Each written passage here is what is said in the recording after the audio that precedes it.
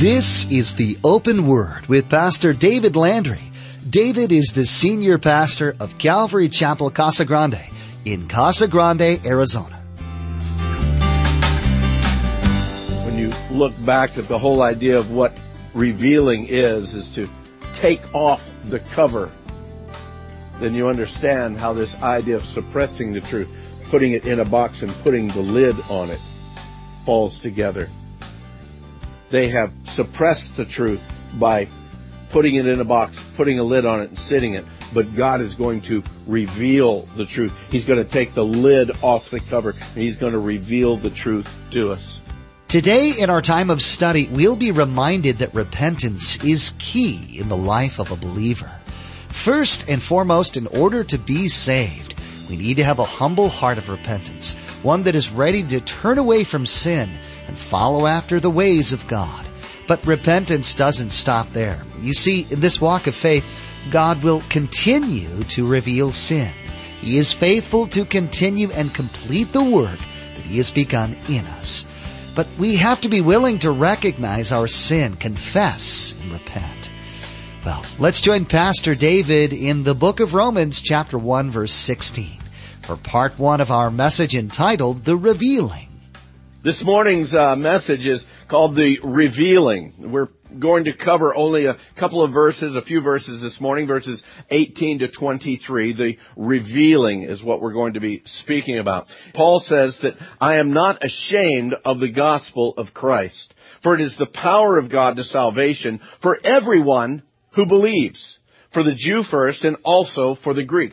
The fact is that the gospel is available to all mankind, to those that would believe. And as he said, to the Jew first, the message came to them, and then also for the Greek. And when he speaks to the Greek, understand who he's writing to here. He's speaking to a Roman culture, a Roman church, and the Greek society that surrounded them. In essence, he means for the Jew first, and then for everyone else. The message came to the Jews first, and then it went out to the rest of the world, including you and I.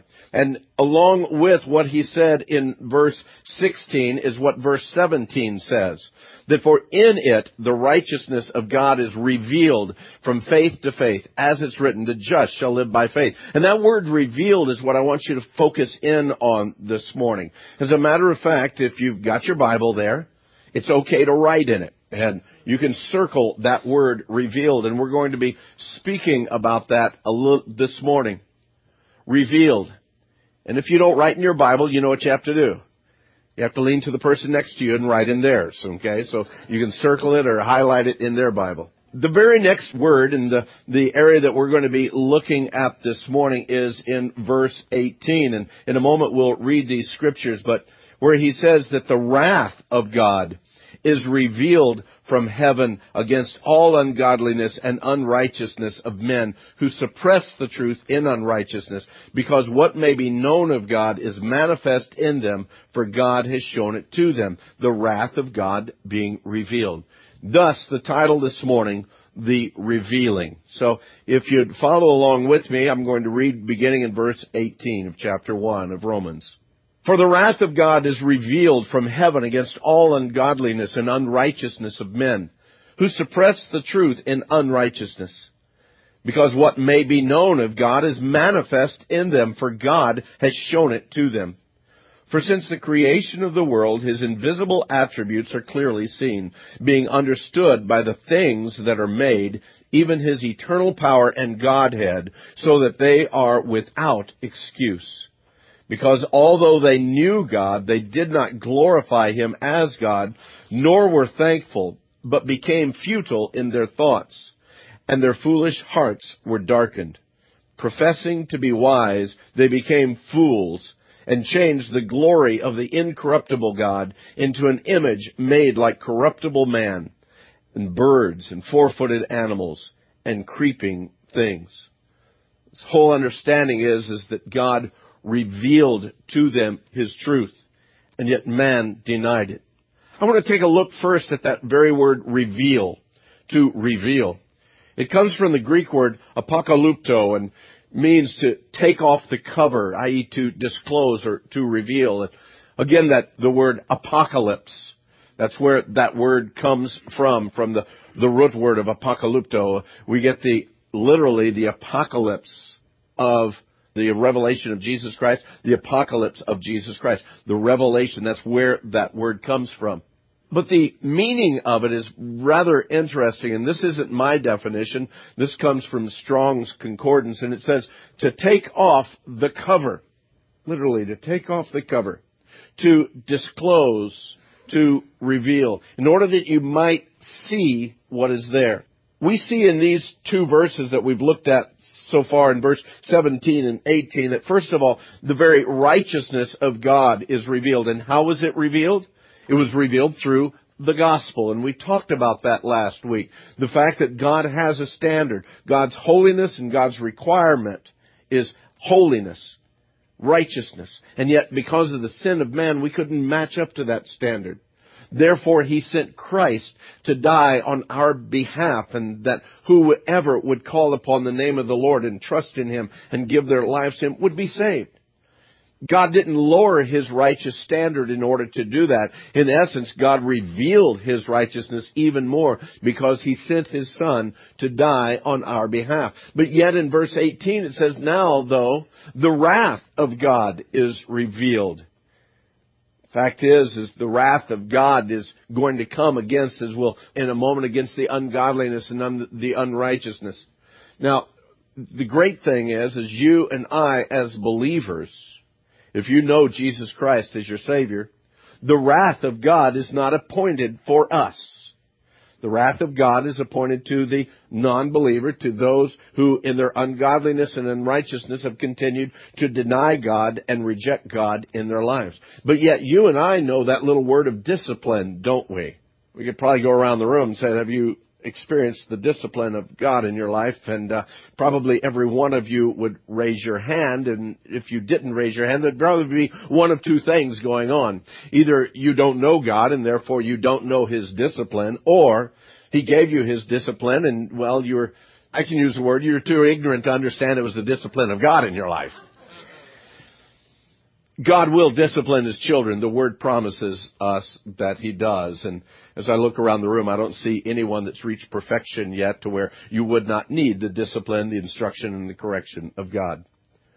But when we speak of His wrath, that's a much more powerful thing. You see, when He disciplines us in great love. And aren't you glad that He does?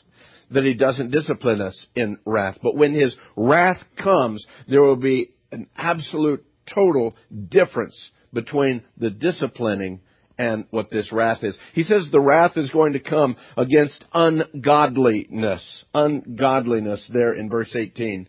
And ungodliness is irreligion, or the lack of reverence toward God.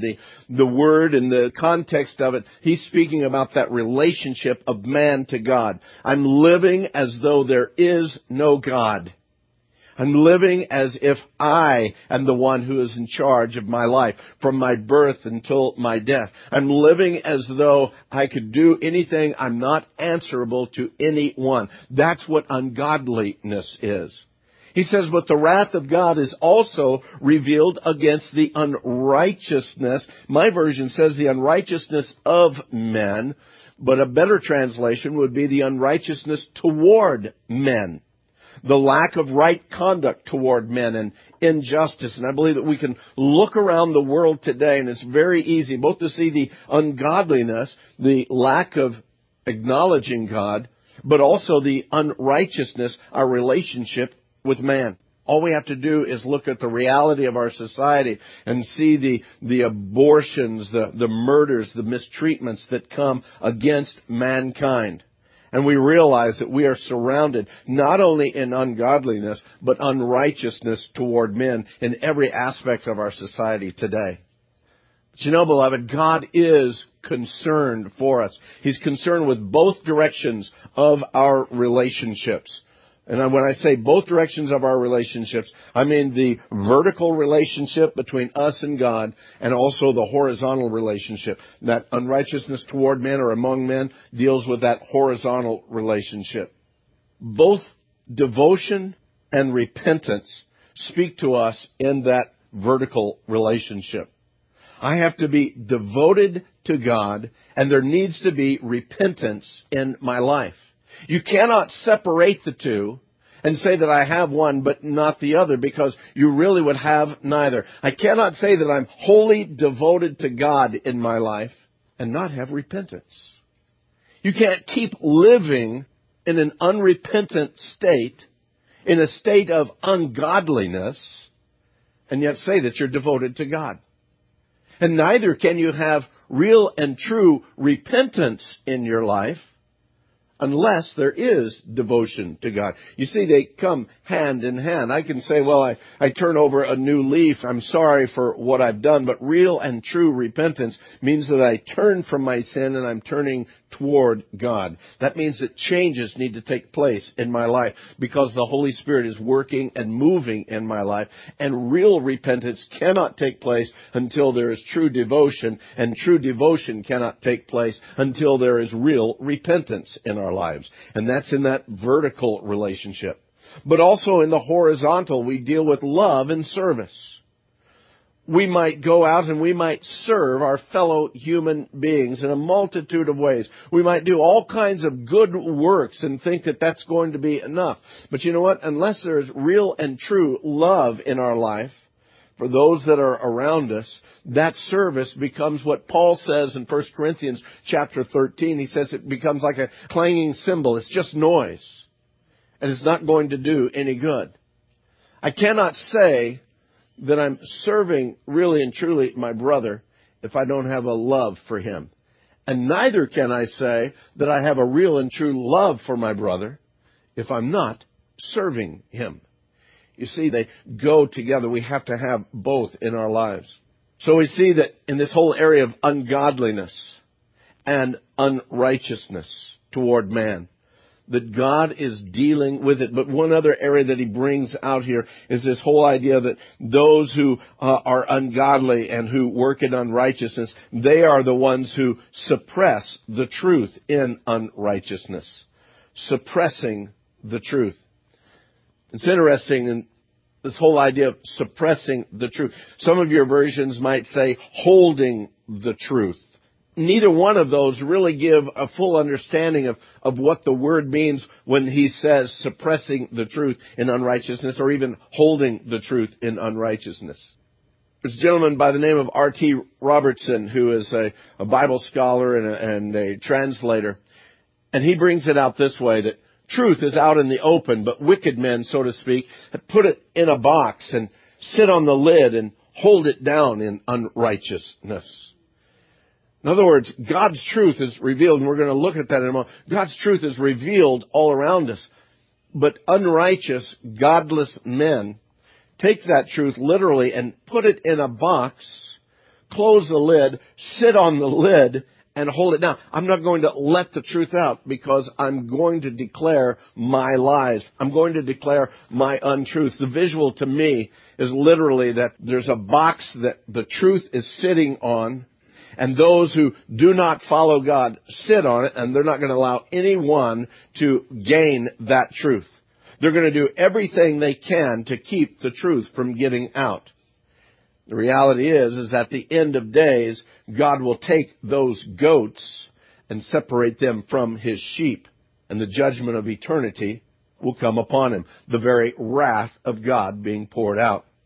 It's interesting also in both of these, and that whole idea of suppressing the truth. In verse 18 and also in verse 25, which we're not going to get to today, we read this idea, well, in verse 18 it says that they are suppressing the truth. But over in verse 25 it says that they exchange the truth. And what do they exchange the truth for? They exchange the truth of God for the lie. I have the truth, but I've got it in this box, and I'm sitting on the box. And let me tell you the lies. And I want to grab the lies rather than the truth. I want to believe lies rather than the truth. Because you see, I don't have to be responsible. I don't have to answer to the lies that I create. But if the truth is revealed, then I do need to answer them. When you look back at the whole idea of what revealing is to take off the cover, then you understand how this idea of suppressing the truth. putting it in a box and putting the lid on it falls together. They have suppressed the truth by putting it in a box, putting a lid on it, and sitting it. But God is going to reveal the truth. He's going to take the lid off the cover, and He's going to reveal the truth to us. Verse 19 speaks to us when He says that He will manifest in them, or that this truth, because what may be known of God is manifest in them, for God has shown it to them.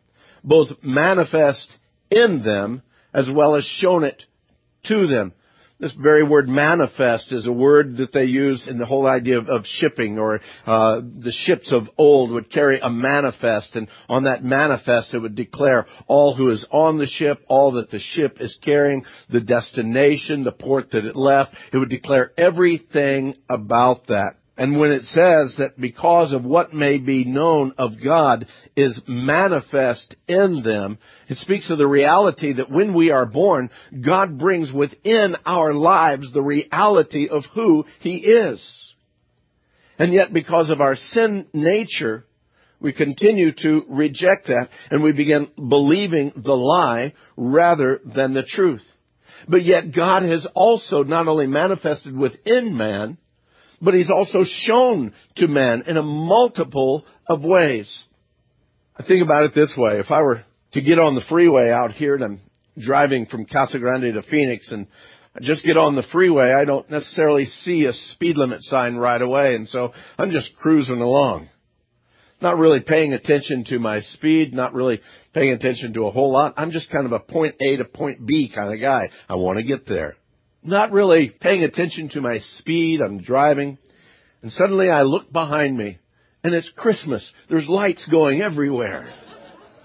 So I realize, nope, that's not Santa Claus. I pull over, and the officer comes out, and he's a very nice guy, very gentleman sort.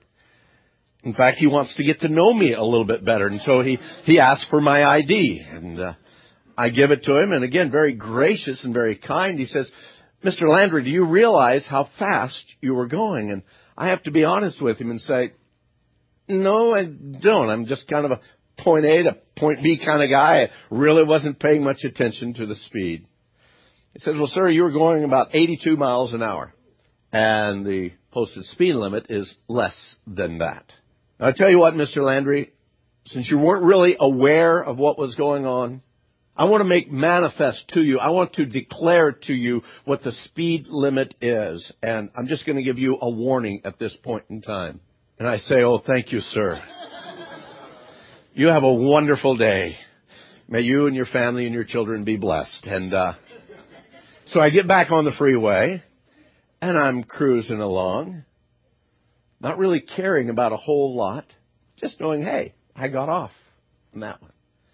And I'm cruising along, and then suddenly there goes flying by me this big old huge sign that says 75 miles per hour. I think, where have I heard that before? But I pay no heed to the sign. It's been manifest to me as the officer pulled me over and declared to me the truth of what the speed was. And now it's been shown to me by the sign. And in a moment, it's Christmas behind me again.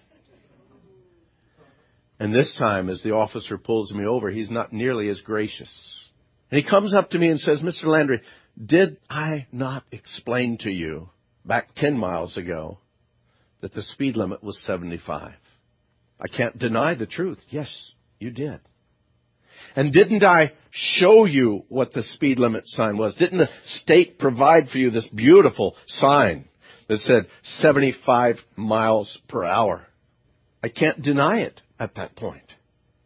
It's not only been manifest to me in grace, but now the law comes and declares to me 75 miles an hour, and you've broken the law. Every bit of judgment that the law has, I'm now due because of the guilt, because God manifested to me, and then it was shown to me. And in the same way, God has manifested Himself, declared Himself to all of humanity, even from the point of our birth, because we can go to societies and cultures far, far from our Western culture, to the deepest and darkest, most backward of places. And yet within that culture, they have a knowledge or an understanding that there is some being. We don't know who he is. We may have a different name for him, but there is someone who is greater than we are. Perhaps we burn sacrifices to him. Perhaps we say prayers or do ceremonies to him. But it's interesting that in every culture of man throughout every generation, the reality that there is a supreme being is known to mankind. And yet, time after time after time, we suppress the knowledge of the truth.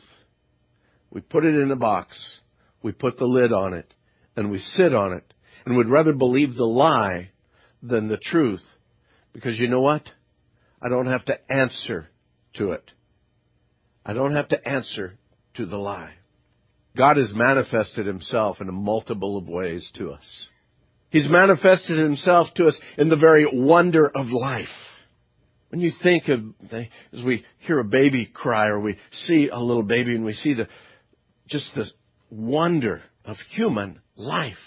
How these small little cells begin to come together and then divide apart and begin in such a small little way until suddenly there's a child that's ready to be born. And when that child is born, the uniqueness of that child compared to all the other millions, say even billions of other people on the earth, that one child is unique among them all. That's not happen chance. That's not just a routine way.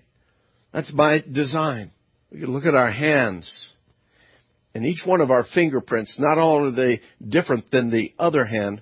But you know what? My fingerprints are different than yours. My fingerprints are different than yours. As a matter of fact, my fingerprints are different than the nearly 4 billion people in the world. It's unique unto me. By happenstance?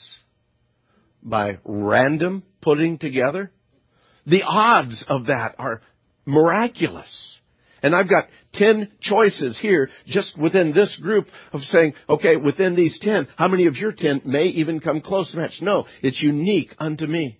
The irises of our eyes are so intricately different. Even more so, they say, and easier to detect than a fingerprint. That they use that now in high security, that they'll read the iris of your eye because even both of my eyes are different and they're different than all the eyes of the world. Not only of the ones who are present now, but the ones who ever were. Now, folks, that is astounding. God has manifested the reality of his creative power by that. The DNA that makes you who you are. That builds up who your person is, your height, your color, your physical features. Not only that, but your personality, your mental thought, all of that. Your DNA is so specific only to you that investigators can go back to crime scenes 20, 30 years ago, and if they can get any shred of DNA evidence, they can bring it now 20, 30 years later. And match it up to one single individual. Random? Happenstance? Survival of the fittest? No, I think I'd be a fool if I would say that, that just kind of happens that way. Just by the sheer numbers, there would have to be repeats in there someplace. But yet there's not. He manifests himself in the wonder of life. But not only the wonder of physical life of humans, he also manifests himself in the beauty of all of creation. We can look at the world around us and really and truly the world is a beautiful place. Now I guarantee you that there's some places in the world that aren't so beautiful. They're a little barren and they're a little rugged, but yet even within that there's a particular beauty that's there. We hope that today's edition of the Open Word has been a blessing to you. If you live in the Casa Grande, Arizona area, we want to invite you to join us for worship. The messages that you hear on the Open Word are produced from worship services at Calvary Chapel, Casa Grande. Maybe the teaching you heard is exactly what you're looking for in a church. Then please join us. We have services on Saturday evenings and 2 Sunday morning worship services, as well as other services throughout the week. For more information about service times, including driving directions, log on to theopenword.com and then follow the link to the church website. Now, we want to be sure to tell you how you can get a free copy of this teaching. Simply log on to theopenword.com. Our website has today's message available for you to download. For more information about the Open Word or Calvary Chapel Casa Grande, again, we encourage you to log on to theopenword.com. Although the Open Word teachings are always available to you free of charge, if you'd like to help support this ministry, simply log on to our homepage at theopenword.com and click on the support link to make a secure donation to this teaching ministry. Your donation can be set up as a one-time or regularly scheduled tax-deductible gift to this ministry. From all of us here with the production team, we want to say thank you for tuning in, and may God richly bless you.